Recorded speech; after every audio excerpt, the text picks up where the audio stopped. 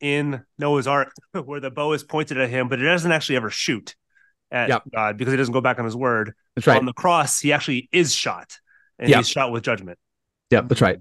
So, And humanity is which not is shot. why salvation is freely 100% of grace, all of grace from beginning to end. It's not Jesus goes to the cross and does his part, and then you got to do your part by carrying your own cross. Yep.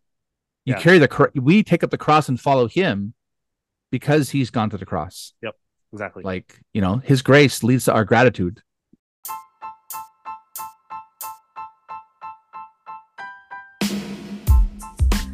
Welcome to the Guilt, Grace, Gratitude podcast, a show devoted to bridging the gap to the historic Reformed Christian faith. Listen in as two friends, a layman, Nick, and a pastor, Peter, discuss core doctrines of our confessional traditions with seminary and college professors, seasoned pastors, and more. These seasonal episodes exist to reach those outside the church, those in the pews, behind pulpits, and in the academy with rich truths of Reformed theology, and remind ourselves weekly how the finished work of Jesus Christ changes everything.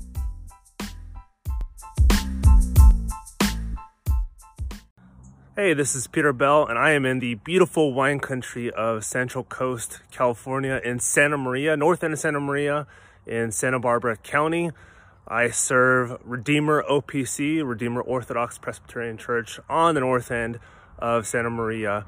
We meet at Temple Bethel, which is right there, Temple Bethel, at 11 a.m. for Sunday service and 9:45 a.m., so just before that, for Sunday school for all ages. We have kids Sunday school, adult Sunday school, or all Sunday school at 9:45. You can find us at discoverredeemer.org with one R. Again, discoverredeemer.org. We have a bunch of activities throughout the week, but most importantly, Sunday we have the gospel preach, the sacraments administered, and church discipline faithfully brought out. So I hope to see you here at Redeemer OPC in Santa Maria, Central Coast, wine country of Santa Barbara. Hope to see you. Hey everybody, this is Pastor Danny Hyde from the Oceanside United Reformed Church. I want to invite you out to our church. We meet in sunny Southern California, here in San Diego, and we meet at the Army Navy Academy in Carlsbad, right along the ocean, as you can see, the Pacific. And we meet every Sunday at 10 o'clock in the morning. We hear the Word of God, we hear the gospel preach, we have the Lord's Supper every Sunday morning, and then we have Sunday school at about noon for kids. We come again together at 5 o'clock every night, Sunday night, for teaching, prayer, and singing. And then we also have various midweek groups, Bible studies, men's, women's, and also other Bible studies as well throughout the week. So I want to invite you out to worship with us. If you know anybody in the area here in North County of San Diego, invite them as well, let them know. You can find out more about us on our website, oceansideurc.org, or also on all those various social media. You'll find us as well. God bless. Hey, this is Peter, one of the co-hosts. We're doing something new. All ads will be fronted before the episode for unimpeded listening pleasure. A quick plug for our show, Guilt, Grace, Gratitude. Would you consider giving to our show? We are a 501c3 nonprofit, so your donations are now tax deductible. We've got two options to give. One, email us at guiltgracepod@gmail.com if you'd like to send a check or use our direct donor link. Or two, go to our show notes and click on our donor box link to give a recurring donation or a one-time gift. You can also click on our Patreon account in the show notes and sign up for monthly exclusives, merchandise, coupon codes with publishers we work with, giveaways for our subscribers, and much more. All donations we're gifted are used exclusively to pursue our mission to bridging the gap to reform Christian theology. Would you join us? Now, on to the show. Hello, everyone. Yet once again, it's another day of fresh grace and mercy. This is the Guilt, Grace, Gratitude podcast, where we bridge the gap to Reformed Christian theology for your listening pleasure. Today, we're doing a season 7 episode. This is episode 2 of finding Jesus throughout the whole Bible. And we're going to be focusing on this episode, Genesis 1 through 11. So we're kicking off talking about the Bible. Last episode was just introducing the season to you guys, and this is the first official episode going into Scripture, and we're going to find landmarks throughout Genesis 1 through 11 of where we find Christ, whether, theophany, typology, Christophanies, those kind of terms that are finding Christ throughout the Old Testament. We're going to be doing that throughout every episode, just as we talked about in episode 1. So yeah, we have obviously our third co-host this season. We'll just call him a co-host because that's what he is. He's on every episode. He's not just a guest for this season. It's Dr. Reverend Danny Hyde. We can reintroduce him on every episode if you guys want.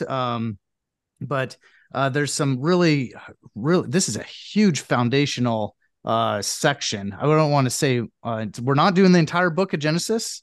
We're not just doing one chapter, one verse, or anything like that. We're doing the first 11 chapters. So Daniel or Peter will help explain why we are splitting Genesis into two parts. The first part being a little bit more of world events, and then Genesis 12 through 50 is more of Abraham's family and people. But there's also actually prologues in 10 parts that Danny can help explain how that's split up too. And Genesis means beginning or origins. We're going to be talking about in Genesis 1 through 11, formation, fall, flood, and fallout. Again, Genesis is the foundation of redemptive history. So let's do this. Let's get right into season 7. This is going to be super fun. This is more of a biblical theology focused on where we're finding Christ from all of Scripture. So let's kick things off. I don't know if I say let Peter further introduce our co-host today or how we do it now. I introduced him last time, so it's we have 42 episodes to interview Dr. Hyde to see if we want to keep him. Yeah, exactly. The long job interview here. That's right. Yeah. So Danny, what's it like being? Well, I like starting off with fun question. What's it like being in the major leagues as one of the co-hosts of Guilt, Grace, Gratitude? And this is like you made it. It's like the official. call up, right? It's the call up on the I had my cup of coffee a few times, when you guys brought me up on an episode, I was like the minor leaguer, got up, just kind of for a game, feeling it out, seeing like what the pitch speed was like, trying to get all that Mike stuff. Trout got hurt, so I got pulled up for a game just to make sure, and then but now I got the call up, I'm in. There you go. So I came from the my third son's favorite minor league team is it's the Angels AA team. Their nickname is the Trash Pandas. Team? Yeah, the Trash Pandas. Oh, that's right. That's right. Yeah, Trash Pandas. I think they're in Mobile, Alabama. The Mobile Trash Pandas, whatever. It's crazy. So the big time. That's right. Ever since I don't know when all the minor leagues changed their names. Yeah, they're so cool names before it was like the Rome Braves or the Omaha Royals, and now it's the Omaha Storm Chasers. Like it's crazy. The names are so much better now. The Banana Slugs and stuff like that. Yeah, the Banana Slugs isn't a minor league team. That's a like a semi-pro traveling that's team. UC Santa Cruz though. That's UC Santa Cruz's mascot. Yep. Yeah. I played them once in basketball in college. It was crazy. Well, Banana Slugs are baseball's version of the Harlem Globetrotters. Yep. Right. Yep. They're kind of washed out major leaguers, or those who were one-trick ponies and couldn't really make it, or they were retired.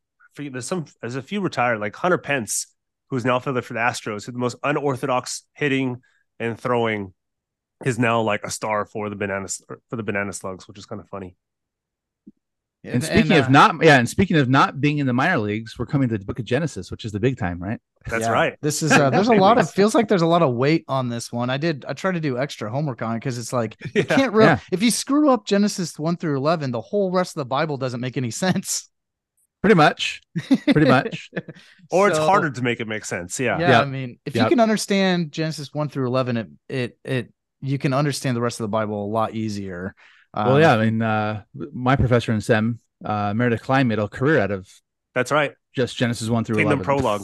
Yeah, that's like he wrote 400 pages of the hardest English prose I've ever read in my entire life. Not one sermon, not one book, but a whole career on Genesis 1 through 11. So there you go. Well, that kicks off actually a legit question. some books are really long and some are short. Genesis is a longer one. When it take forever to do 1 through 50 in one episode. So what is the and if you do other research, like it's always categorized Genesis 1 through 11 and then 12 through 50. So why is that structure? And I brought it up in the intro, like there's world events in 1 through 11. It's more of an origin explanation, creation, formation, fall, flood, fallout. Can you go into a little bit more description of why we're doing 1 through 11, not 1 through 10 or 1 through 13, or 1 through 50? Yeah. Why not the entire book of Genesis? Yeah. Why is it cut off at 11 and then it makes sense to start again at 12? I'm going to go with the doctor to answer this question first. I mean, obviously Genesis, Abram shows up before chapter 12, verse 1, but that's where he's called, right? So he's the father of the faithful. He's the father of the Jewish people. So obviously, like that's as Ron Burgundy once said, kind of a big deal. And then Genesis 1 through 11 is like, it's very, like you said, it's so foundational, but it's also strange and it's like difficult and it's, not to give away or not to get into all kinds of debates about age of the earth, whatever. But I was about to say, this is all about the age of the earth, right? These are like history, like so long ago. Yeah. Like we know the time of Abraham, roughly speaking, around 2000, like we know there's great migrations across like the Levant to the Fertile Crescent. So like we can kind of like safely say like, Abimelech and, all these like people, like they in general, like are in the places and times that we're more familiar with. Whereas Genesis 1 through 11 is, it's just harder. It's difficult. It's strange. Yeah, it's foundational. There's like, it's more condensed, whereas 12 to 50 is like this long narrative. It's like more of a free flowing narrative, like a story. Yeah. So, anyways, that's, as far as like that division goes, that's what I would say.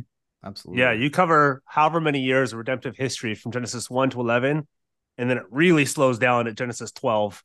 Yeah. Especially with Abram until Genesis 17. So it's like the whole world in 1 to 11, and then one guy. One guy. So and then his descendants from like 26 onwards. Yep. But what I like about how Genesis 11 ends, it's kind of like watching a movie that is going to be to be continued, and it's showing kind of the precursor of how it's going to be connected to the next movie. So it's like you kind of think at the end of Genesis 11, like everything's going to fall apart because you just had Babel at the beginning of Genesis 11. And you wonder, is Abraham going to do the same thing that the Babylonians or the Babylonites did before, or is this going to go slightly different? Yeah, and it teases Genesis 12 already like you said, Dr. Hyde, it already introduces Abraham. So you're like going into Genesis 12, we're like, okay, we already met this Abraham guy. We don't know much about him yet. But again, all you know is he comes from Ur, which is a pagan area. Well, it's not like there's that many places that are God fearing, but it's like he comes from Ur, which is pagan to the max. And you get this Abraham dude, and you kind of assume he's gonna be a pagan, like everybody else that you had seen before. Which is crazy because God, this gets us into the content, but after the flood, and the waters recede, Noah and his family come out. God makes the covenant with Noah and the whole world, and the rainbow is a sign of that. Yep. It's like new creational language, right? And so like God is telling Abraham and his sons to go out and be fruitful, multiply. Same thing he told Adam and Eve. And and then there's his 3 sons, right? Shem, Ham, and Japheth, and then then the line of Shem, which is like the end of chapter 11. It goes from line of Shem like all the way down, like his generations, all the way down to Terah, and then he has, we're told there, 11 to 26. He had 3 kids, 3 sons, Abram, Nahor, Haran, and so you're like, oh, awesome! Like this is, Noah. He's this godly man, and God sees him as God chooses him, but he's also a godly man compared to his generation. And then he has 3 sons. Oh, and there's this other guy who has 3 sons. This is going to be this great line of faith. But then you realize and you come to understand like some of the context of Ur, and then you learn from like, I think it's Joshua 9. Is it Joshua 9? I think it's I think Joshua 9, where Joshua like recounts the whole history of redemption. And he tells the Israelites that God chose an idol worshiper to to be the father of the faithful. You're like, wait yeah, it feels like, yeah, the Tower of Babel, everybody wants to become like God, just like Adam in the garden. They're building this tower to heaven, make a name for themselves. Like, this is divine kind of language. And then God scatters everybody. So yeah, I mean, like there's not a godly person. No. It's as bad as it possibly, it feels like it's as bad as Genesis 6, like where everybody did what was evil all the time continually. Like, you know, and then all of a sudden God chooses this guy out of this idol worshiping culture. Yeah. And you look at God as like, are you sure that's the dude you want to continue the line of the woman? Yeah. So, which just goes to show like the whole idea of God's grace, like the whole salvation plan that God has from beginning to end is just 100% grace, like has nothing to do with you. God is gracious. Like, we praise him for that. Yeah. The drama of what we're saved from is laid on thick right out of the gate. I mean, there's creation, and then all of a sudden the fall happens pretty quickly, and then the gospel is proclaimed by God. Or and does it happen? Genesis 3:15, and then we have three major people that are in Genesis 1-11. We have Adam, we have Noah, and we have Abraham. So they're all huge landmark people that have connections to Christ. But before we get ahead of ourselves, I kind of want to ask this to lay some extra groundwork. What period of, I mean, this is kind of easy or obvious, but what period of history is God's dealing with his people in Genesis 1-11 detailing? Is Moses, most people would say Moses is the author, you know, who's the audience in that time, just to lay context of audience and author and time. It happened 6,000 BC. I have no idea. The actual yeah, throw a little bomb in there. Yeah, there you go. We're not young earthers. I thought it was 4004 BC, but whatever. Oh, that's true. 4004 BC. That's right. That's right. That's right. That was the Irish. Yeah, James Irish, Usher, Archbishop James Usher. James Usher said that. So I can't. He actually nailed it down to the month and the day. October. Was it like October something? October something. Because God came in the cool of the day, and so it must have been like a nice windy fall day. Exactly. Because he never felt a cool fun word. Yeah, it's if you look. Yeah, Meredith Klein had some fun words. Like, I'm not really sure that's cool of the day. Yeah, exactly. Yeah. So what period of history? Old history. Oldest. The oldest history that's recorded for us. It's called like right? What? Primeval history too. Primeval history, something like that. Yep. Maybe not the nicest term, but I think that has a bad connotation. It just means kind of before everything else. Yeah. In scripture, like Old and New Testament, Jesus himself says that Moses wrote Genesis, right? He wrote the Pentateuch. Obviously, there's verses here and there. Probably like the verse that says Moses died. Yeah, he didn't write, but Moses wrote most of it, 99.9%, whatever it is. Yeah. And he's no doubt like these stories had been, because it's a very oral culture, so like no doubt these stories have been passed down to the Israelites, in the line of Shem especially, even in their idol worshiping status. Yeah. But Moses now is writing this down, and they've left. Most likely, they've come out of Egypt. Mm-hmm. They're in the wilderness for 40 years. Moses spends a lot of time in the mountain. He spends a lot of time in the tabernacle, the little tent of meeting that he has, his own personal tent. So he's writing these stories down under the power of the Holy Spirit to tell the Israelites, as they've just left this idol worshiping culture. And they're going into an idol worshiping culture, to basically say there's one true God. And his name is, Elohim, God, but the Lord, Yahweh, Jehovah, Hashem, the God of the mountain at Mount Sinai, the God of the burning bush, the God who redeemed them at the Red Sea, is the God of creation. He's the one true God, not these other false gods, not Pharaoh, not the Canaanites, not Baal, but the one true God.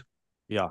Maybe to help with our audience as well, to situate this, because my guess is when people look at the book of Genesis, and especially so the first few chapters, I think that the gut level instinct, the gut level reaction is this is just profiling the age of the earth. This is just profiling some of this stuff. Yep. Maybe like without saying that they're wrong or whatever, why is that too narrow of a focus versus looking at the broader context? Are you asking me or asking Nick? I mean, Nick, you got any profound thoughts on that? Yeah, Nick. You're gonna have to repeat the question. The what? You're gonna have to repeat the question. So, generally speaking, this is kind of the tradition both you and I come from, and I think Danny comes from as well. Where Genesis, if it's talked about, it's usually like just about the age of the earth. It's how old the earth is. Was it 6 24-hour days? And that's if we talk about Genesis 1 to 3 more particularly so, it is just like, I mean, for lack of a better way of saying it, like going against the scientific consensus. Like we're like, you're wrong, we're right. Why is this maybe too narrow of a focus versus looking at the broader context of Genesis, like what you were just saying, profiling the line of the seed? Yeah, I think it's missing the point if you're just trying to have it answer scientific questions based on that. And it's not saying it's disagreeing with science. It's just saying based on the context of the day, that's how God was speaking to his people about how to explain in ways that we would understand what the origins and he's laying out how redemptive history will play out based on even explaining things that we could understand, even if it's like 624 or 6 days of creation with the seventh day being rest and salvation or rest and Sabbath. So it's not saying, oh, that whole point of Genesis 1 is to try to figure out the age of the earth or anything like that. It's kind of missing the point. It's saying, you know, God is the creator. We are the created. We're the creatures. It's trying to put the creator-creature distinction in order. And there's one God versus a pantheon of gods, whoever they may worship. There's one God who created all things and then just form stuff that already exists. Yeah. And I would add to, I'm sorry. Yeah. I was going to say, I would add to that, you know, put yourself in the shoes of the Israelites in the wilderness. Yep. You know, and they're like, hey, how do we get here? Yep. And so Moses is telling them like, okay, you know, here's where we are. Here's where we're at right now. First of all, here's where we came from. Yep. Genesis 1 through, 11, hey, we're part of the human family. But, and then we're also specifically the children of Abraham. And where are we going? So like, Genesis 1 through 3, especially like can't just be, extracted out of the rest of the story. Like the story ends and it continues into Exodus. Like there's a whole, it's all part of one gigantic story. But yeah, it's meant to show them where they came from, and they come from the one true God. That one true God's not Ra, the sun god of the Egyptians. He's not Baal, the god of the Canaanites. He's not, one God among many. He is the God who in the beginning, the singular God who in the beginning created. And he did so simply by his word. Like that's how powerful he is. Yeah. And this God has created, he's established his kingdom on earth. Humans, our first parents, fell into sin, and that's led to absolute chaos.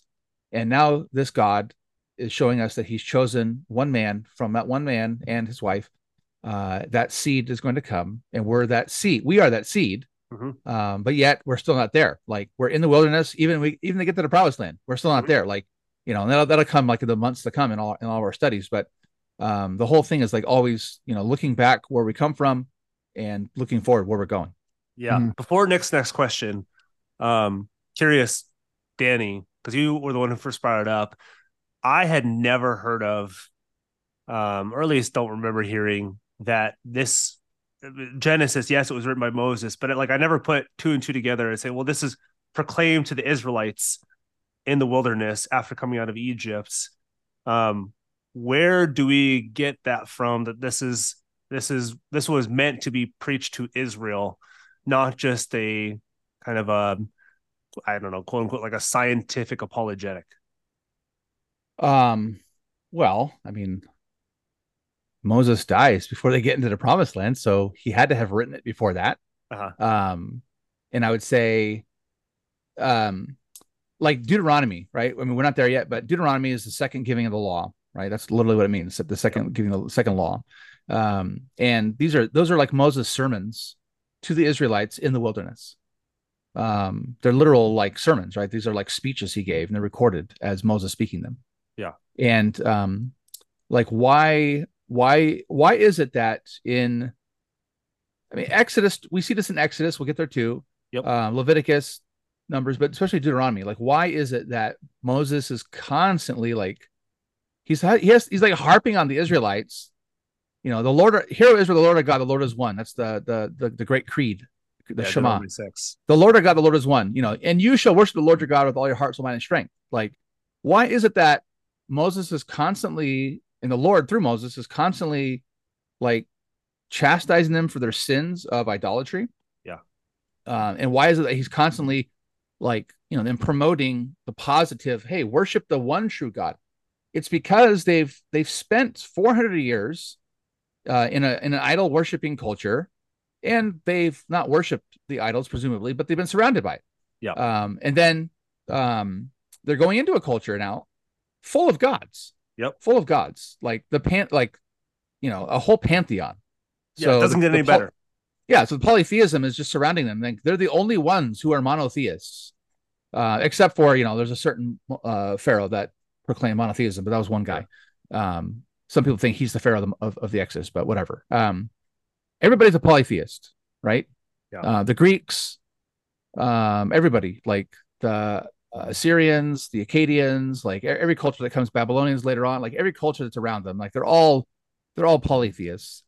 But you have in the Pentateuch, especially these first five books, just constant call to worship the one true God, the monotheistic God, the Lord, Elohim, God, Yahweh, the Lord. So, yeah, it's just there's just so much more going on, and not even like, and that's not even mentioning the fact that like the days of creation themselves, clearly this is historical reality, but clearly they're organized in a topical way.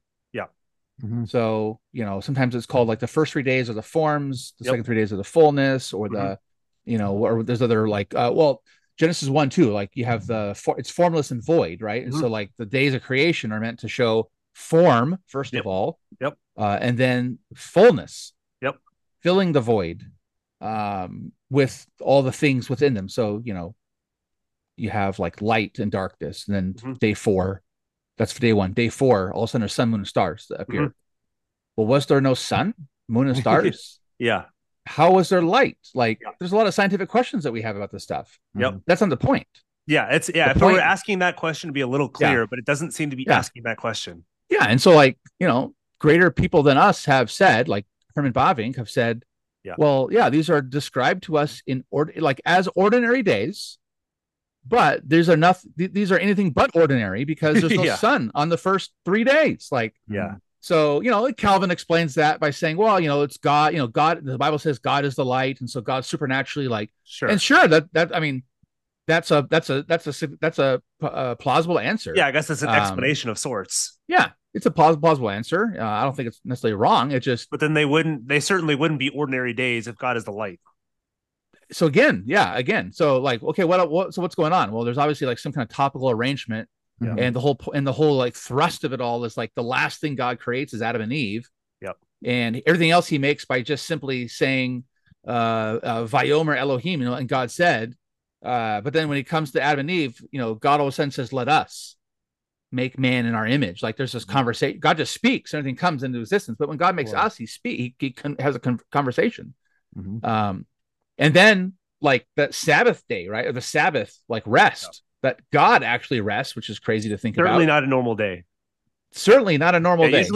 Usually your 6 normal days are followed by a 7th normal day, but that's right. The 7th day is not a normal day at all. And all the days of creation say, you know, there was evening, there was morning, the blank day, and that's never said to us on the 7th day. So, you know, the point is, you know, outside of all the discussions of the days and the length of days, whatnot, the point is a theological point that God is the Lord, and that he has given a pattern for his people to serve him and to honor him in this world by working and then resting, just like God worked and rested. Yeah. Yeah. What we could say is, like, sorry, Nick, but that what we could say is, I guess the apologetic in a sense, the one that we can get is that the world was created. It was not kind of evolved from some over the thing. It was created by the word. That's right. And then when we get into specifics of the days and stuff, like, yeah, there's some room for interpretation, but clearly it was not just like happenstance that all this stuff happened. It was It was God by his word create all things. Yep. Whatever that looked like, it was God who did it. That's right. Yeah, like Nick said, there's a creator-creature distinction. So, in the beginning, what does that even mean? God, he was already there. Yeah. When time and space began, God was already there. Yep. He's an outside of space and time. So that's crazy. He can create. Well, he's not even outside. He creates it. Like he creates it. Who puts this into being. Because it's not like he's there and then time and space are here and he's outside of it and then he just kind of like fills it up with a bunch of stuff. No, he doesn't even exist. Like, and we can't even conceive of like non-existence. No. So, but like obviously it's like there's one God. He's eternal. He's almighty because he's made everything. He does it so simply that he just speaks it, right? So it's like kind of an analogy to us. Like we have to work really hard to make stuff. Yeah. It doesn't necessarily get the thing done that we want to get done. Like I had to get off my chair this morning, walk out, go make breakfast for my daughter. So I had to actually like put effort, and I didn't create the eggs out of thin air. The eggs are in the fridge. You could just speak the eggs into existence. I couldn't just speak them into existence, like, hey, I'm not LeVar Ball, I can't just speak it into existence and make it happen. Right. So, so like that, like this whole theology of who God is certainly the polemical stuff about all the gods around them. Like, certainly that's like a driving force to all that Moses is writing. Yeah. And like what Nick was saying, and there's a fancy theological term that Calvin uses quite a bit, but it's accommodation. God uses human language because we can't understand the stuff that he does, nor the extent of who he is. So he has to, as it were, stoop down to our language and speak to us in ways that we can understand, or else it would just be beyond us. Yeah. I mean, how does God communicate to ancient people in the wilderness who don't have scientific labs? Yeah. Who don't have their first question was this 6 24-hour days? Yeah. I mean, how does he communicate to them? We talk about like, this is like the pre-scientific world. No, obviously that's not fair. No, not at all. But they're definitely scientific.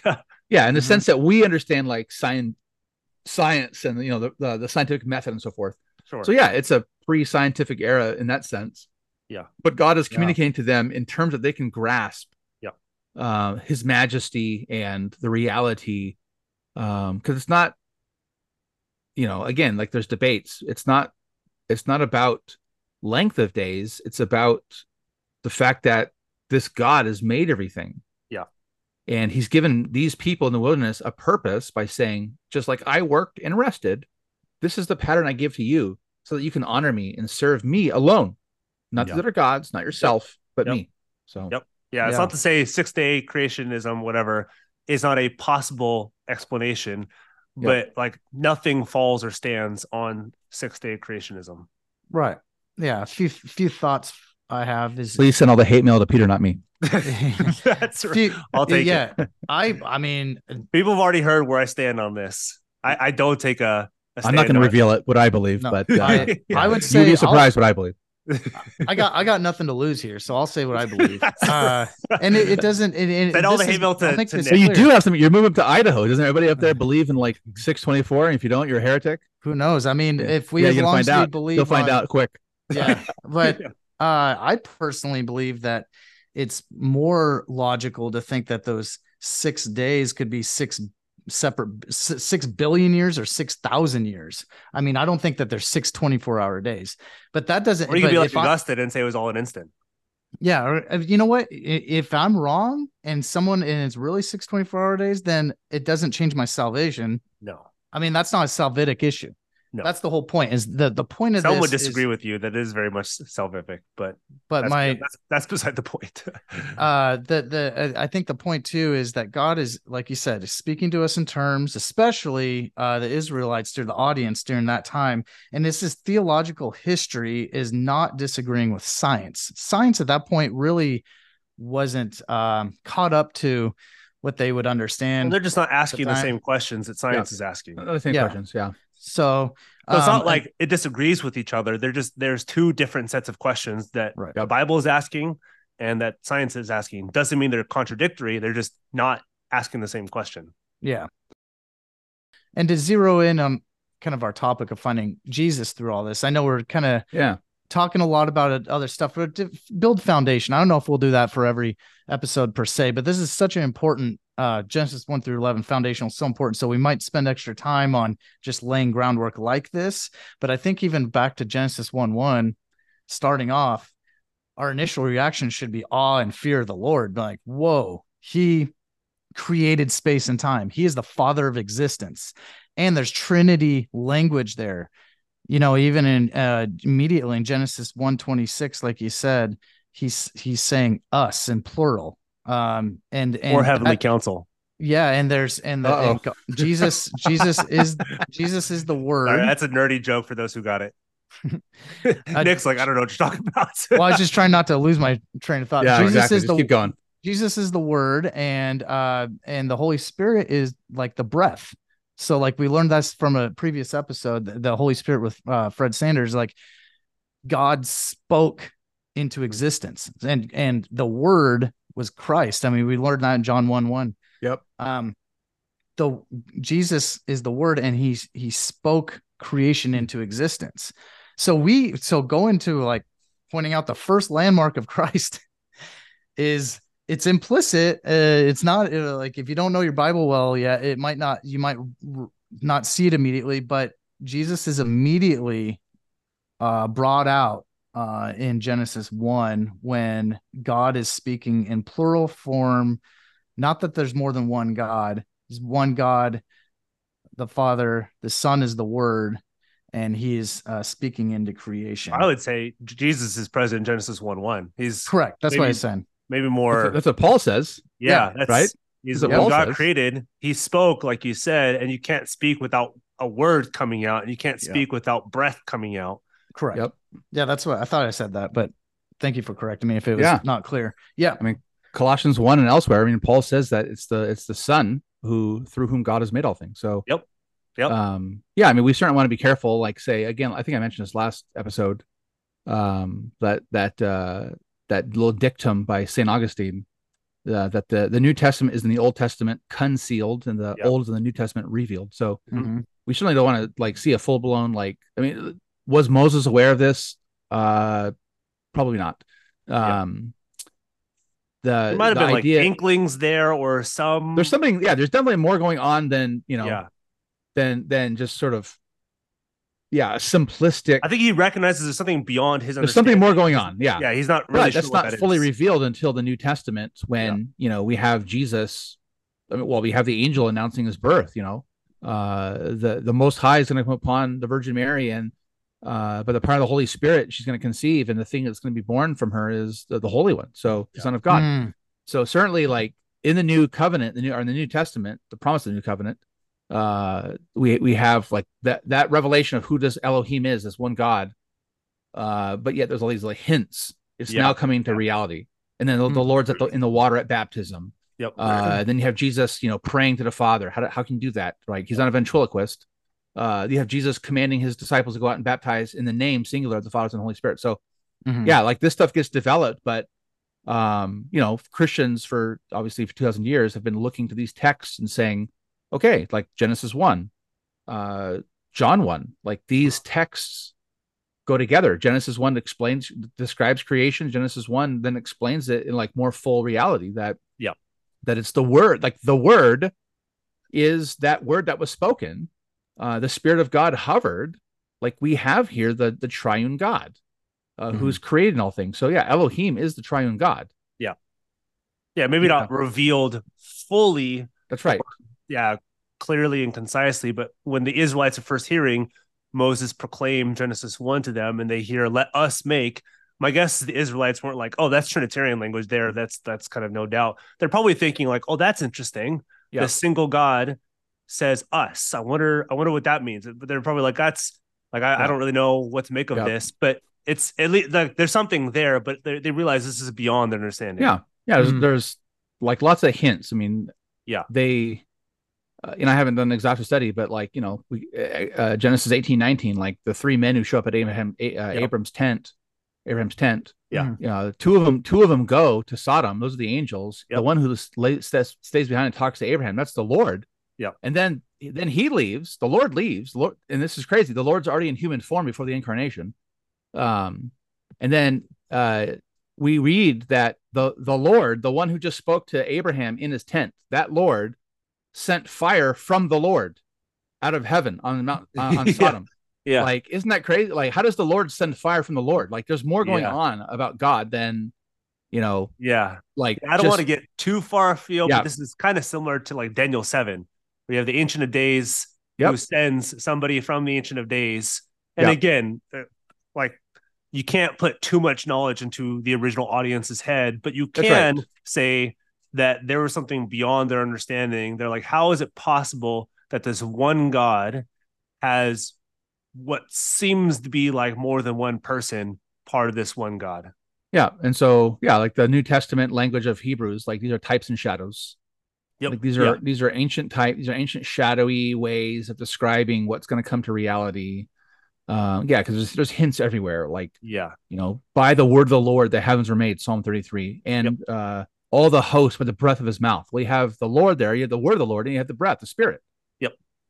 Yeah. Right. Yeah, we're not saying we're not saying don't find the Trinity in Genesis, but we're saying it's the full exposition of the doctrine may not be clearly revealed, but it is certainly kind of implied within this stuff, even if they hadn't got that fully at first. And we have to say that because it's the same, the same God. Yeah, exactly. Yep. Elohim, the Lord, is not a different God than the God of the New Testament. So same God. And so it just, God was hidden in shadows in the Old Testament, and he, progressively makes himself more real and more known, more light, as it were, more illumination. But then the fullness of who he is, at least as we can understand it as humans, not until the New Testament. Yeah. Nick, why don't you answer your question about structure next too? Is I think I definitely want to. Yeah. What are we on? Like, we're like on question 2 right now. I will, but I think that I don't want to miss the point of I found something really interesting. I didn't know if it was even going to be relevant to this episode, but I think it is, based on our creator-creature distinction, trying to explain how God created space and time and that kind of thing. There's an interesting thing I found on my research of prepping for the episode is there's a atheist scientist that said everything in the universe could be put into one of the categories of time, force, action, space, and matter. And funny enough, Genesis 1:1 explains that to a T, all summed up. Genesis 1:1, in the beginning is time, God, force, created action, the heavens, space, and the earth, matter. So I thought that was interesting. Is yes, to Peter's point, your point, the Bible is not a creation origin story, is not answering certain questions that science would ask. But if you take the creation origin story out, you can't separate it from redemptive history in the gospel. It's part of it. It's foundational. So that is kind of go into that more. But the only thing I'd have is a little trouble with the Israelites thinking like that's what they would have thought when Genesis 1 was like they may not have been like I think it's well and true, but they're probably not thinking like, oh, this explains force and creation. All that's above my head. They don't know it yet. They don't know it yet. But I see what you're saying for sure. Yeah. And certain things, like, I absolutely appreciate and agree that there's that audience that first heard that the author's writing to. But I think that we shouldn't forget that as scripture and redemptive history is going on, it's revealing more and more truth going back to stuff. It just can't be different than what they would have understood. Correct. It could be fuller, but just not different. So like you said, with the New Testament, it is explaining the Old Testament even more clearly. Yeah. So good stuff. And so I thought it was also interesting that in the beginning of Genesis, the number 7 is really important, and we'll bring it up a lot more, but 7 times God says that creation is good. So I think that is something that is important to know. And the Sabbath day being the 7th day that was created. There's something relatively important about that too. It's almost like God, it's not a coincidence. God's like, hey, pay attention to this number 7. Yeah. It's coming up a lot in scripture. And there's also the number 40 that comes up a lot. But before I get ahead of myself, this is going to help. This question, I'm channeling the audience, especially people that might not be Christian or new to the Bible. Let's say, wait a minute, Peter, Danny, Nick, you said that Moses wrote the Bible. If I'm correct, Moses lived well after the creation of, he's talking about things way before him, way before Adam and Eve. How in the world is he having how is he knowing this, speaking the flow and narrative that would prove that what he's saying is true? Danny, why don't you answer that one? I mean, are you asking how did he write it? You're asking, or how do you receive the information about the beginning? Oh, okay, yeah. I mean, too. Yeah. There's a lot of speculation on this. I mean, theologically speaking, the Bible says, 2 Peter chapter 1, that the writers were carried along by the Holy Spirit, right? So you have we believe the inspiration of Scripture. The writers were speaking God's word, so God was breathing out His word. But as far as how did Moses do all this? I mean, for sure, there's oral tradition. Yeah. This stuff has been passed down from Adam. Yep. Through the generations. And now, from Adam down to in Genesis 5 to Noah, right? So, but by that point, of course, Genesis 6 talks about the world is as corrupt as it possibly can be. I mean, we think the world's bad today, as we're recording this, with wars everywhere. Oh yeah. The world was as corrupt as it possibly can be. Yeah, it's always been like this. Yeah. And so don't just think of that moral corruption. No, we call the noetic effects of the fall, the effects of sinfulness on the human mind, memory and understanding and so forth. So, those oral traditions were passed down, but no doubt, there's also errors and there's problems and, misunderstandings and whatnot, because then you get Noah and they go on the flood and they come out and, you'd think Noah, this righteous man, would have, passed down the stories pristine. But by the time his sons go out in the line of Shem again, it brings us to Genesis chapter 11. You have God choosing an idol worshiper, right? The Lord's choosing this guy who's worshiping idols with his family in Ur of the Chaldeans. So, oral tradition, there's no doubt it's passed down, but I wouldn't say it was passed down 100% faithfully. There's definitely a grain of truth in there, and there's also a lot of error. Were there some things written down or inscribed on tablets? They were in Egypt. Did they write down their stories on papyrus scrolls? Possibly. Yeah. There's a lot we just don't know. Yeah. Yeah. We don't know. But, we know the apparatus of oral tradition, and we know as writing. Yeah. And as writing starts to take off, around the time of Abraham, with 2000, I believe it is. By the time of Moses, 1500, roughly speaking, if we take that date for the Exodus, certainly there's things written, traditions are passed down, but also things are becoming written in some form, whether it's on stone tablets or whether it's on papyri. And then, does inspiration mean that Moses just sat in a tent with his hookah and the smoke lifted him up to heaven? No. The gospel writer of Luke and who also writes Acts tells us that he has all kinds of sources. Yep. He's read multiple gospels, he says. Yep. A lot of people have tried to write a gospel. He no doubt interviewed a lot of people. Yep. He did a lot of research, and then he put it all together, and we call that the inspiration of the Holy Spirit. It's a very ordinary way. Are there times where God writes on with his very finger on the wall? Sure. Of course. Does God give Moses the 10 Commandments on tablets with his very own finger? Absolutely. Mm-hmm. And Moses breaks them and gives them another copy. Are there times where God directly speaks to someone and says, do this or that? Sure. But does it always go that way? No. Sometimes there's visions. Sometimes those visions have to be interpreted. Sometimes there's dreams, right? Abraham has a dream and he sees this smoke going through two of these animal pieces. All this stuff is how God reveals himself. There's all kinds of ways to reveal himself. From the most miraculous ways to the most mundane ways. Moses collected a bunch of stories from the elders of the Israelites, and possibly some papyri, and the Holy Spirit led him to write this story, in this particular way. Why is this information, why this information and why not other information? Because I'm sure there was more out there that he did not include in Genesis that we could have gotten, but that was not what the Spirit wanted us to get. That's right. Yeah. I mean, we know, like, this brings us way far afield, but like in the Kings and the Chronicles, like we know there were all kinds of books circulating called, the Chronicles of the Kings of, X, Y, and Z, or there's a lot more information out there that we do not have. There's so much information, but the chronicler, they only compiled it with certain information. Mm-hmm. Other stuff was out there and it was legit. But this is what the Holy Spirit wants his people to remember.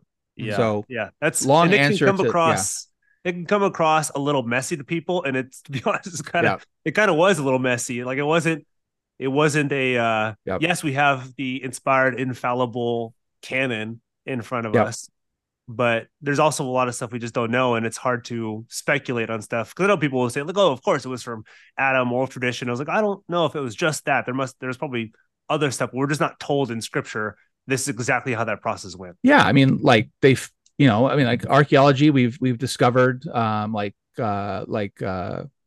these obelisks or these stela, these large like stone tablets, these monuments that have, like, some of them have like, their mythological, like, history of the world inscribed on stone.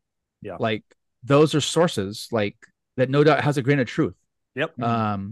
But I was going to just add to this, for if, someone's hearing this and be like, man, that sounds kind of like sketchy. And like, how do we know it can be all true? We are Christians. We believe that God, by his Holy Spirit, superintends the writing of Scripture. Yep. He uses sinful, fallible, fallen human beings to communicate his word. We're not Muslims. We don't believe that it was directly revealed. Nor Mormons. We're not Mormons, that there was these golden tablets. Like those are nice. Those are easy ways to talk about how your God revealed himself in his most perfect and pristine way. Yeah. Easy and clean. Yeah. It's messy. Like it's messy. And, and we acknowledge, like, the tradition over the ages, like the manuscripts have errors. The copyists, made mistakes, but we believe that as we compile all those together and we, use the methods that we have at our disposal, like, we're confident that what we have is the word of the Lord. We know that there's errors because we have other documents that show us that there's these errors.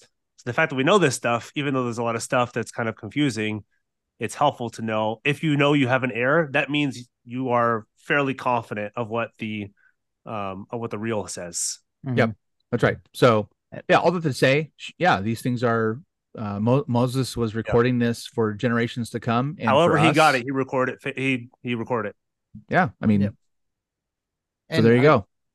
And for the audience, I promised that question wasn't off topic because I wanted to make sure that we understand that there's reliability and trust in Scripture, that this is stuff that really happened, and it's not just made up things after the fact. And we have confidence in knowing reliable sources, Scripture, even confirming it later on too. And then also going back to Genesis 1, if you have a problem believing Genesis 1 that God created everything, you're going to have a problem believing that he inspired the word. You're going to have a problem believing that Christ is incarnate, fully God, fully man. You're going to have problems with everything if you don't believe Genesis 1.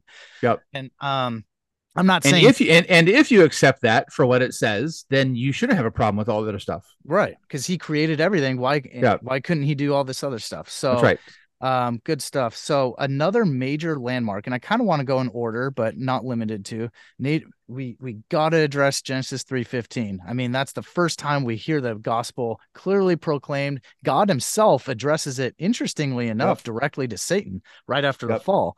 And he talks about the seed of the woman will crush the head of the serpent, but the serpent will bruise the heel of the seed of the woman. So if many Christians know Genesis 3:15 very well, that this is the gospel and it's pointing to Christ, but we have to explain it because this is what our episode does. So can you pretend you're talking to a non-believer or just average person? Like, how does Genesis 3:15 directly explain Christ?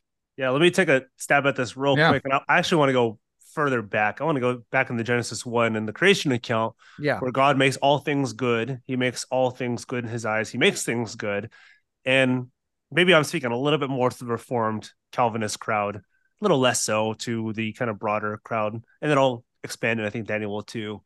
But we will so often start with Genesis 3, and we will forget that Genesis 1 and 2 exist, that all things were made good. And then man fell from goodness. Man did not start fallen. Man started good in his image, and then fell from that goodness by sinning against his law. And then you have the promise of Genesis 3:15 given to the serpent, or I guess proclaimed to the serpent, not given to the serpent, proclaimed to the serpent. And it's God is going to make all things right by his own word, by his own actions. Not to, this is going to sound, I'm just trying to emphasize a slightly different point, but not to say that humans are inherently wicked, because we're not going to be wicked in heaven. So that's, sin is obviously not so part of us in this life. It mars our image. We have original sin. We have all this stuff, but that's not going to be true in heaven, because we were originally created good and we fell from this goodness. And so you have that promise coming into Genesis 3:15 saying that God will come and he will be the one who accomplishes his purposes. He will do it through humans, or through the second person of the Trinity, come in human form. But I wanted to kind of begin that, because I think a lot of us Reformed people will too often start with Genesis 3 and think Genesis 1 and 2 is all about kind of 6-day creation and old new earth. And we'll get with Genesis 3 and say like, oh, humans are horrible. It's like, no, we were created good. That's like, the body's not bad. We just made it bad. And he comes in, God does come in Genesis 3 and promises the gospel to us. And sin is not part of creation. No, sin is not part of creation. It's a distortion of creation. So that's helpful to. Yeah. Danny, what do you think? Yeah. 3:15, Genesis 3:15. Yeah, it's a heavy one. Important. Again, I keep quoting Ron Burgundy here. Kind of a big deal. Yeah. Kind of a big deal, right? It's the proto evangelium, the first gospel. Yep. Moederbelofte in Dutch, the mother promise. I had somebody perfectly pronounce the Greek at Redeemer on Sunday for Sunday school, and I was like, that was really good. Like, where'd you get this? He's like, oh, I know a little bit of Latin and Greek. I was like, that's pretty impressive. Yeah. So and it's always it's interesting how the Lord God, Yahweh Elohim, he declares this to the serpent. Yeah. Right. Yeah. Not to the woman or the man, which is interesting. Yeah. And it's always fascinating to me, like, because it's not, I think sometimes we like, it's like kind of like Peter. I want to go back. Because even I think Nick said, like, he proclaims it to Satan, like he's proclaiming to a serpent. Yep. It's a real serpent.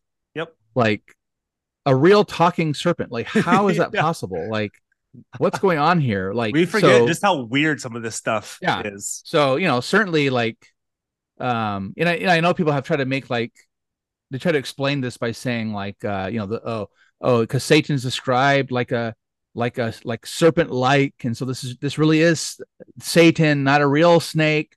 No, it's a real snake, and snakes are crafty. That's why he uses the snake. It's a crafty animal. They're slithery. They're kind of slippery. They kind of sneak in. They quietly sneak in. So he uses that. But behind the serpent, of course, is the ancient serpent, Satan himself, fallen angel, who's trying to lead humanity astray, just like he led part of the angels astray, right? The Lord God, Yahweh Elohim, says to the serpent, because you've done this and so forth, and he says, I will put enmity between, strife or war, conflict between you and the woman. And he says, between your offspring and her offspring. Yeah. I don't have my Hebrew Bible in front of me, but I'm pretty sure that those are singulars, right? Yeah, they're both singular. Yeah. Seed. That's why seed is easier to, I think seed communicates it better than offspring. Yeah. Because offspring kind of sounds plural. Offspring sounds plural, but then again, we don't really talk about, I don't really call, I don't call Sadie my seed. Like, it's just like, that's an older English, right? But anyways, seed, offspring, singular, yours and hers. So again, it's like, so there's more than just the serpent and the woman, there's these offspring, these seed, each have a seed, singular seed. Yeah. Her offspring, her seed, shall bruise your head. You shall bruise his heel. So, we've always taken that as Christians to be a prophecy of the Lord, Jesus, the Messiah, the promised Savior. But before we get there, like the whole history of redemption is like, it's this promise like coming to closer to reality. So you have, we're gonna, Genesis 4, Cain and Abel. It's this replayed, yeah. Yeah, it's the two seeds, and then Cain murders his brother, and then they Adam and Eve have another son. She conceives and names him Seth because she believes that he's the seed of the woman. Yep, right. He's the appointed one, the elect one, the chosen one. So she thinks he's the man, but he's not. Yeah, she thinks he's Genesis 3:15 fulfilled. Yeah. And so, she has, so we would say like that's her, she has faith in the promise of God. Like that's how she's saved, right? It's through faith alone. Maybe, she's wrong, but she's also believing the promise. She believes the promise. Yeah. And then that whole, like the seed, like it goes all, again, like the whole world's falling apart. There's Noah. You get this Genesis 6-9. Yep. And then after him, like again, like then there's Abraham. Yep. And then this promise comes up again where God tells him like he's going to make his seed, his offspring as the stars and the sand. But then there's one seed that's the promised son, right? There's Isaac, not Ishmael. There's Jacob, not Esau. And then that seed promise just continues on. And in one sense, like all of Israel is like, they are the seed of Abraham, the offspring, the sand, and the stars. But there's always like that promise of one, like there's still one to come. Mm-hmm. And even when like, it looks like he's come, like King David, for example, or Joshua, like they have rest. Like there's always like a sense of like, there's still more to come. Like there's a little sense of disappointment. Then you don't get it until, of course, the Lord, and he's that one seed. And so you have like, I would say like, symbolically, typologically here, you have his death and resurrection. You have him, he's crushing or he's bruising the serpent's head. You have his victory, but yet his own heel is being bruised. So you have his suffering, so sufferings and glory, death and resurrection. And Paul quotes this or alludes to this in Romans 16:20, I believe it is 16:20, that the God of peace will soon crush Satan under your feet, tells the Roman Christians. Revelation 12, you have in a little different of an image, but it's a dragon. You get the woman and the dragon.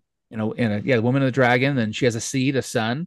It's Israel collectively, but yet it's also the Lord Jesus Christ, the seed from Israel, and Herod is trying to wipe out all the children is a manifestation of that serpent.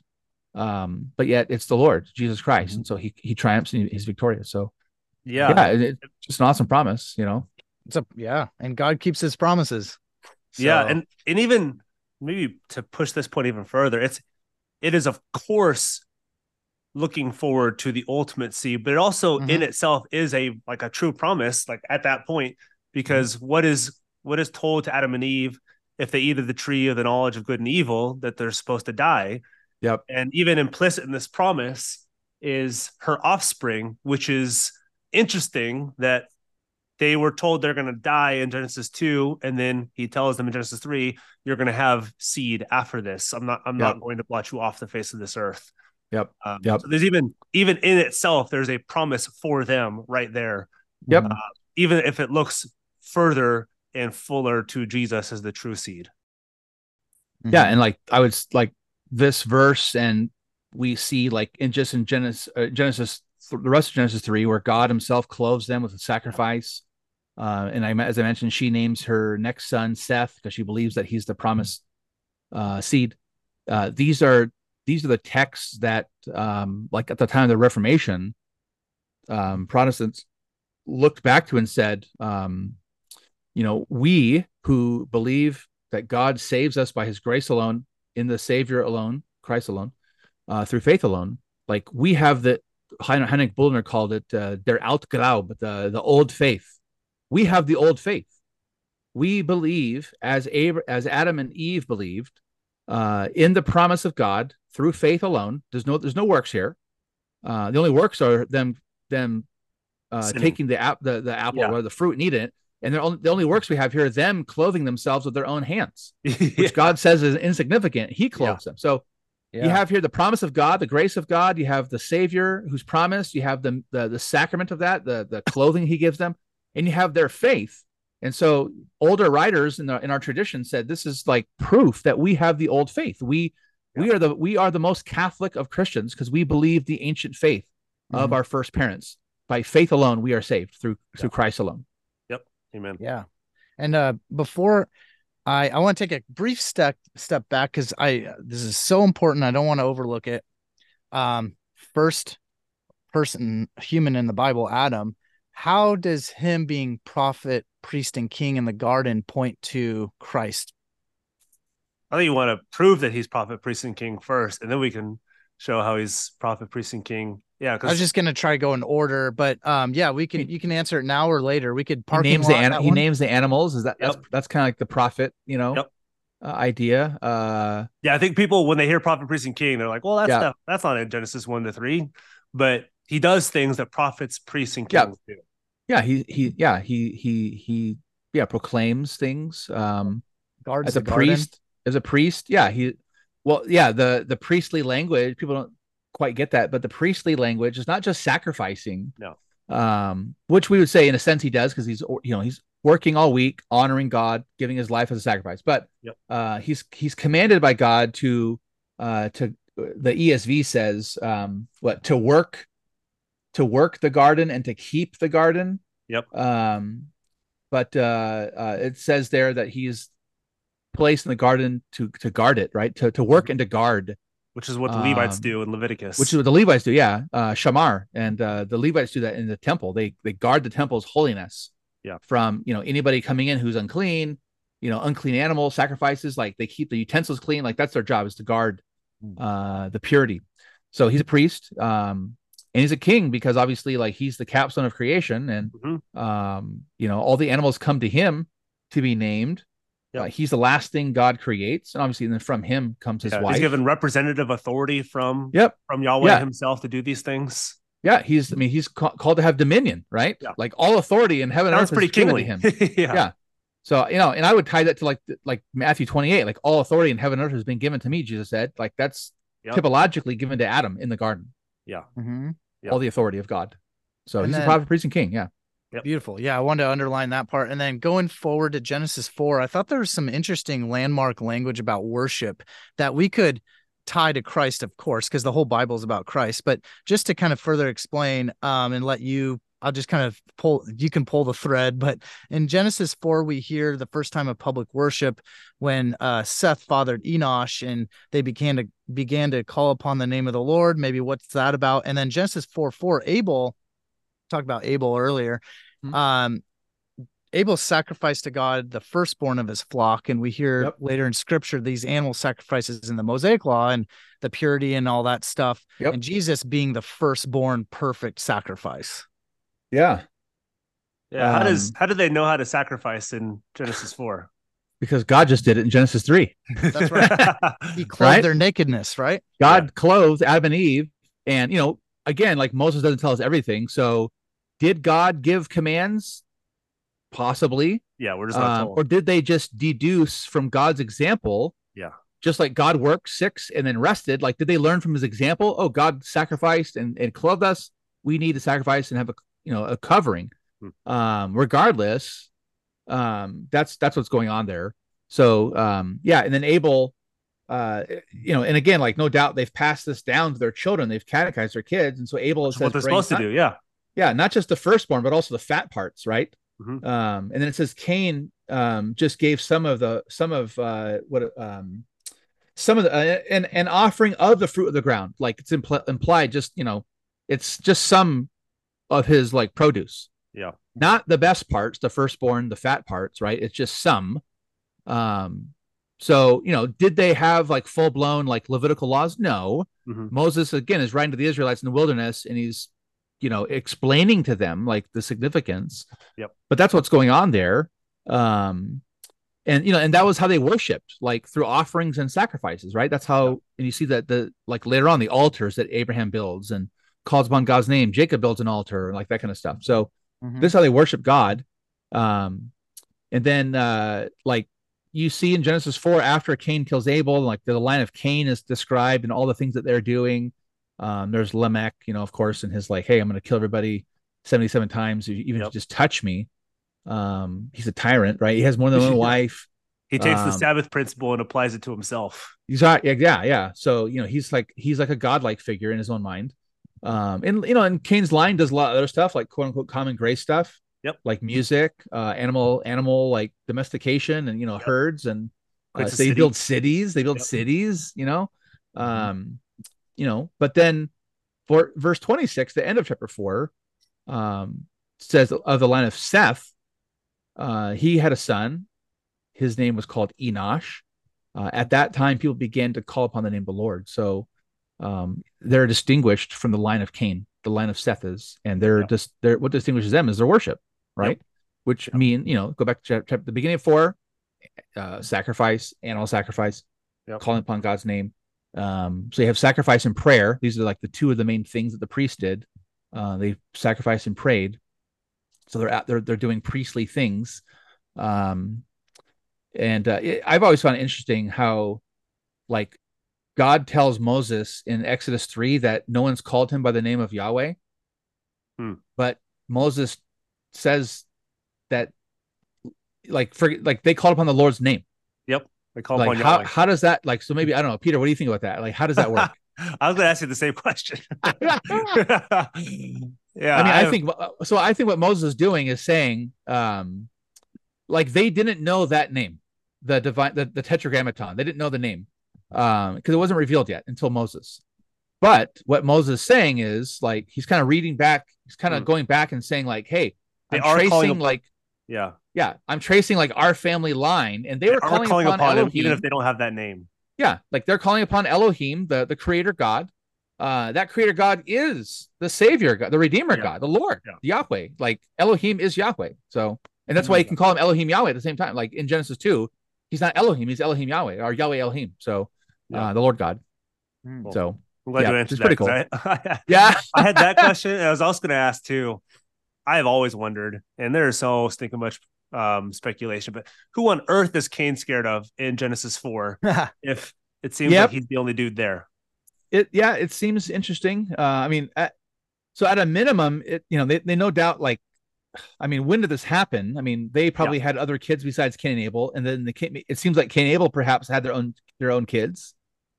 But still, that's not a lot of people. Yeah, exactly. That's not a lot of people. So, and I think this is why, like, some Old Testament scholars. One was a professor at Princeton, William Henry Green, and he studied the genealogies of Genesis and talks about how they're selective genealogies. Yeah, there's gaps in these genealogies. There's gaps in between them, right? Just like these are selective names. Even like I would say to people who might be afraid of that and say, oh, well, once you get gaps, then you start getting like billions of years of Earth, and if you don't take them literally and just add the numbers up and get to the Earth, which is what James Usher did. But didn't Matthew in the genealogy of Jesus skip people? Very selective. Like, doesn't the chronicler in First Chronicles 1-9, it's 9 chapters, it's a huge genealogy, but doesn't he skip names? Like, they all skip names. Yeah, it's always selective.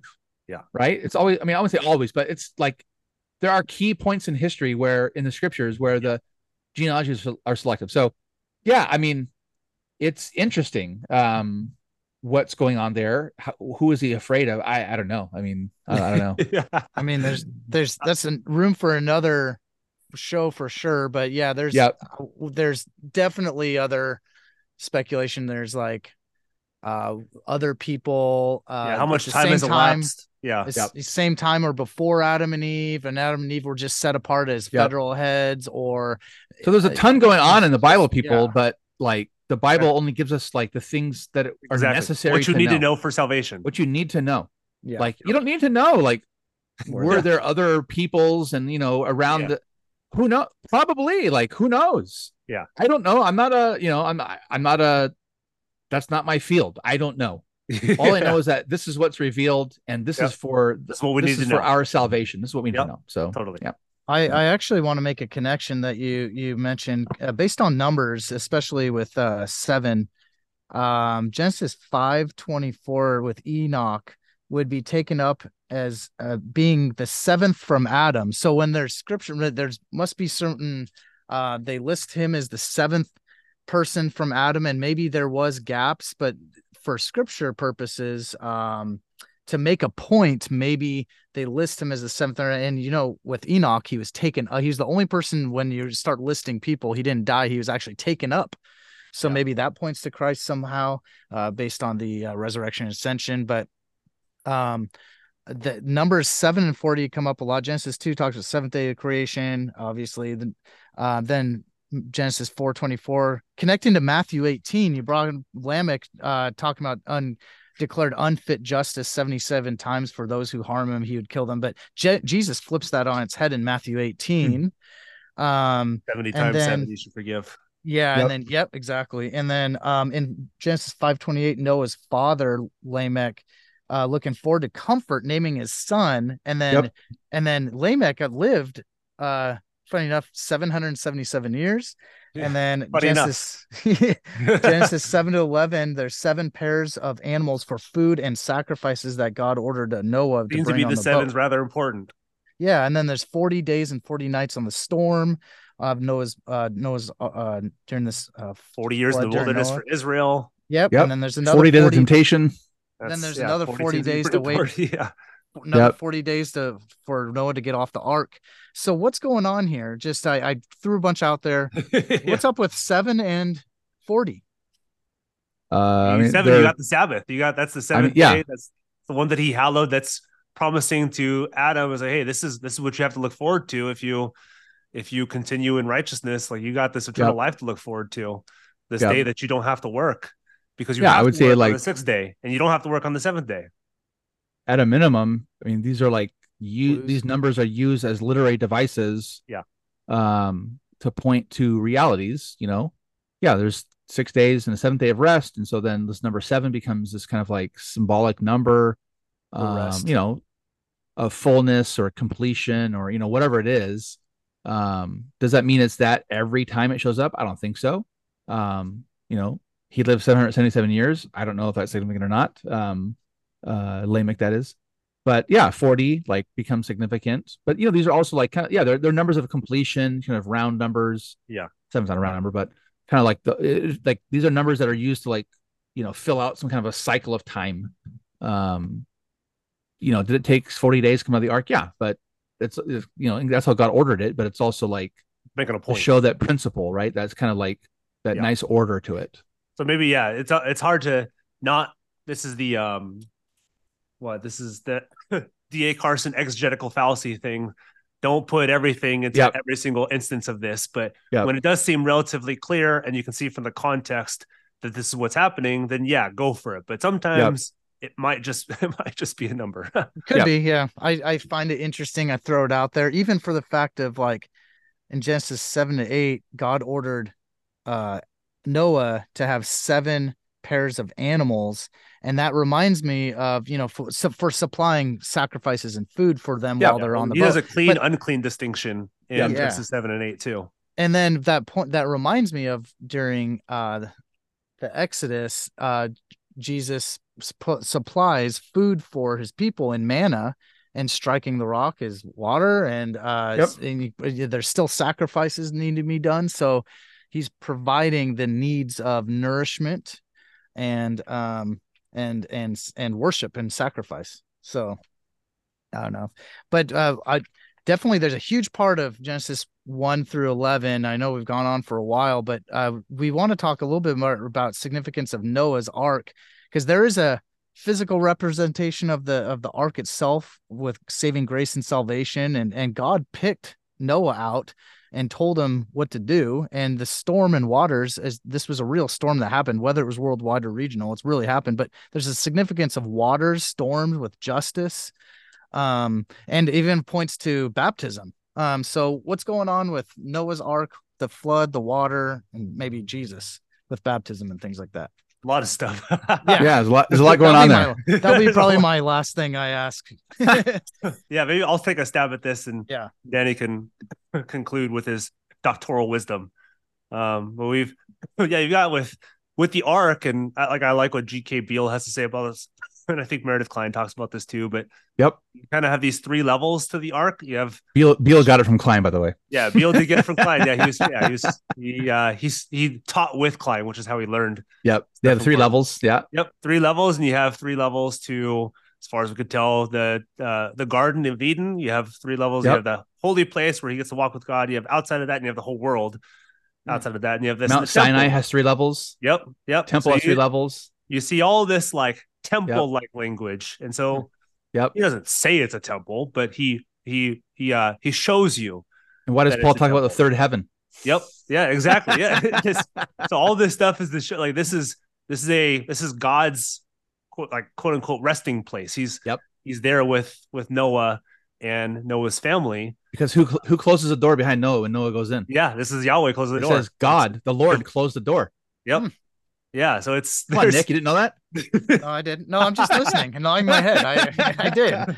There's a lot more going. That's usually like you'll get two slightly, like you'll get 2 very different interpretations of Noah's Ark. You'll get one that's like all about destruction and the horrible human race. And of course, there's stuff to that. Or you'll get like kind of the children's Bible. Noah's Ark is all about happiness and peace and rainbows and stuff. And you're like, it has both, to be sure, but it's not just one or the other. You get this ark, this temple that flows through the waters and is a picture of salvation through judgments. And then also, like Peter says, and I think 1 Peter 3 is also a picture of baptism, which is interesting. They're not under the water, they're over the water. That's a little bit of a take on immersion. But there's a lot going on here too, with Noah being the righteous one, and then him in a vineyard in Genesis 9, him falling down drunk and being uncovered, which is a pretty clear callback to Adam and Eve being uncovered, or at least them noticing they're uncovered. So there's just all sorts of connections with Noah's Ark that goes way beyond just a judgment or just a happiness. It is all of these things, the creation of all of creation. You see with the birds, the beasts, the cattle, the people, all of that's destroyed, that was created in about, I think it's the same order. So there's a lot going on. Danny, any? Yeah, I was trying to find that verse for you, brother, that says the Lord closed the door. There it is. Yeah, Genesis 7:16, the last part of it, after they all go in, and the Lord shut him in. It's awesome. Yep. So, yeah, this is the Lord. This is the sanctuary, right? This is the place where God dwells. Yep, is where He walks with His people. So He sets them apart from the rest of the world, just like and then the Garden of Eden and Israel. Yep. So I was just walked in the garden with Adam and Eve. Now He's walking in the tabernacle ark with Noah and his descendants. Mm-hmm. So and then kind of like just maybe saying something a little different to add to it. Like you have the flood, and of course God says He won't ever flood the earth like this again. And the rainbow sign of that. Yep. But then you have like flood water type stuff happening throughout Scripture. Israel is saved through, not a flood, but through the Red Sea. Yeah, this is the Exodus where the flood waters are separated. Yep. So they passed through. Noah floated on top, but they passed through. Yep. The split sea, which is kind of cool. And then what happens when the Israelites 40 years later, they get to go into the Promised Land, and they cross. They have to cross the Jordan River. Yep. We're not sure what part, but they crossed the Jordan River. How deep was it? But which is how Jesus gets baptized. He gets baptized in the Jordan River. But then how do they get into the Jordan River? Like the priests go first with the ark, and like the water splits like a Red Sea. Yeah. And as long as as long as they were there, like the waters were split and everybody gets passed through. So they're saved. They cross over through water, and then like Nick said. Jesus is in that very same Jordan being baptized. I would even point back to the Old Testament, like the prophets talk about how the Lord would be with the Israelites. He would save them through the flood and through the fire, as a symbol of salvation. And then we're told in 1 Peter 3, like Peter makes this analogy that Noah and the 8 people are saved in the ark, right, through the waters, and he says, which is a type, or it's an antitype of us in baptism, which now saves you. So I got asked by someone recently, yes or no, you have to have a yes or no, does baptism save? And I said, well, if I have to have a yes or no, I'd say yes, because that's what the Bible says. But then I have to explain it. Yeah.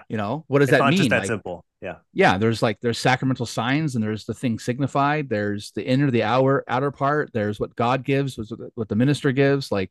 It signifies salvation. That's right. Yeah. So, and you can look back upon, just like the Israelites could look back upon that Red Sea that they had just crossed through. And then now they saw the water receded back, and, chariots were underneath it, maybe floating. We don't know. In the same way, we can look back on baptism and we can say that I've been saved. I've passed through the waters with God, with Christ. He's cleansed me. He's destroyed my sins. And I've come through upon dry land. So, it's just, there's so many awesome types and shadows and symbols and realities in the Bible. Maybe Danny too, and you have a YouTube short on this that we'll post in tandem with this. There's there's some fun stuff going on with the rainbow, because it's not just a rainbow. What's going on there? Because I think we're so used to just rainbow and pretty colors in the rainbow, but there's something more going on there. It's actually called the bow, right? Yeah, the bow. I'll set my bow in the heavens, which is almost always ever used as a warrior's bow. So weapon. Yeah. So we impute to that rainbow. Yeah. Although it says the bow, right? So I'll set my bow in the heavens. It's a warrior's bow. Yeah. Yeah. So the crazy thing is, so God says, I'm not gonna flood the earth again like this again.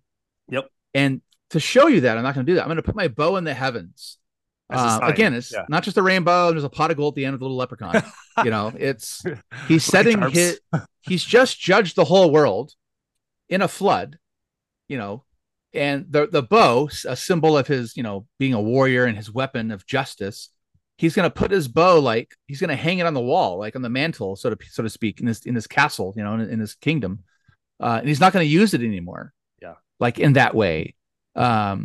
So there's that. First of all, he's setting aside that form of justice again. Yep.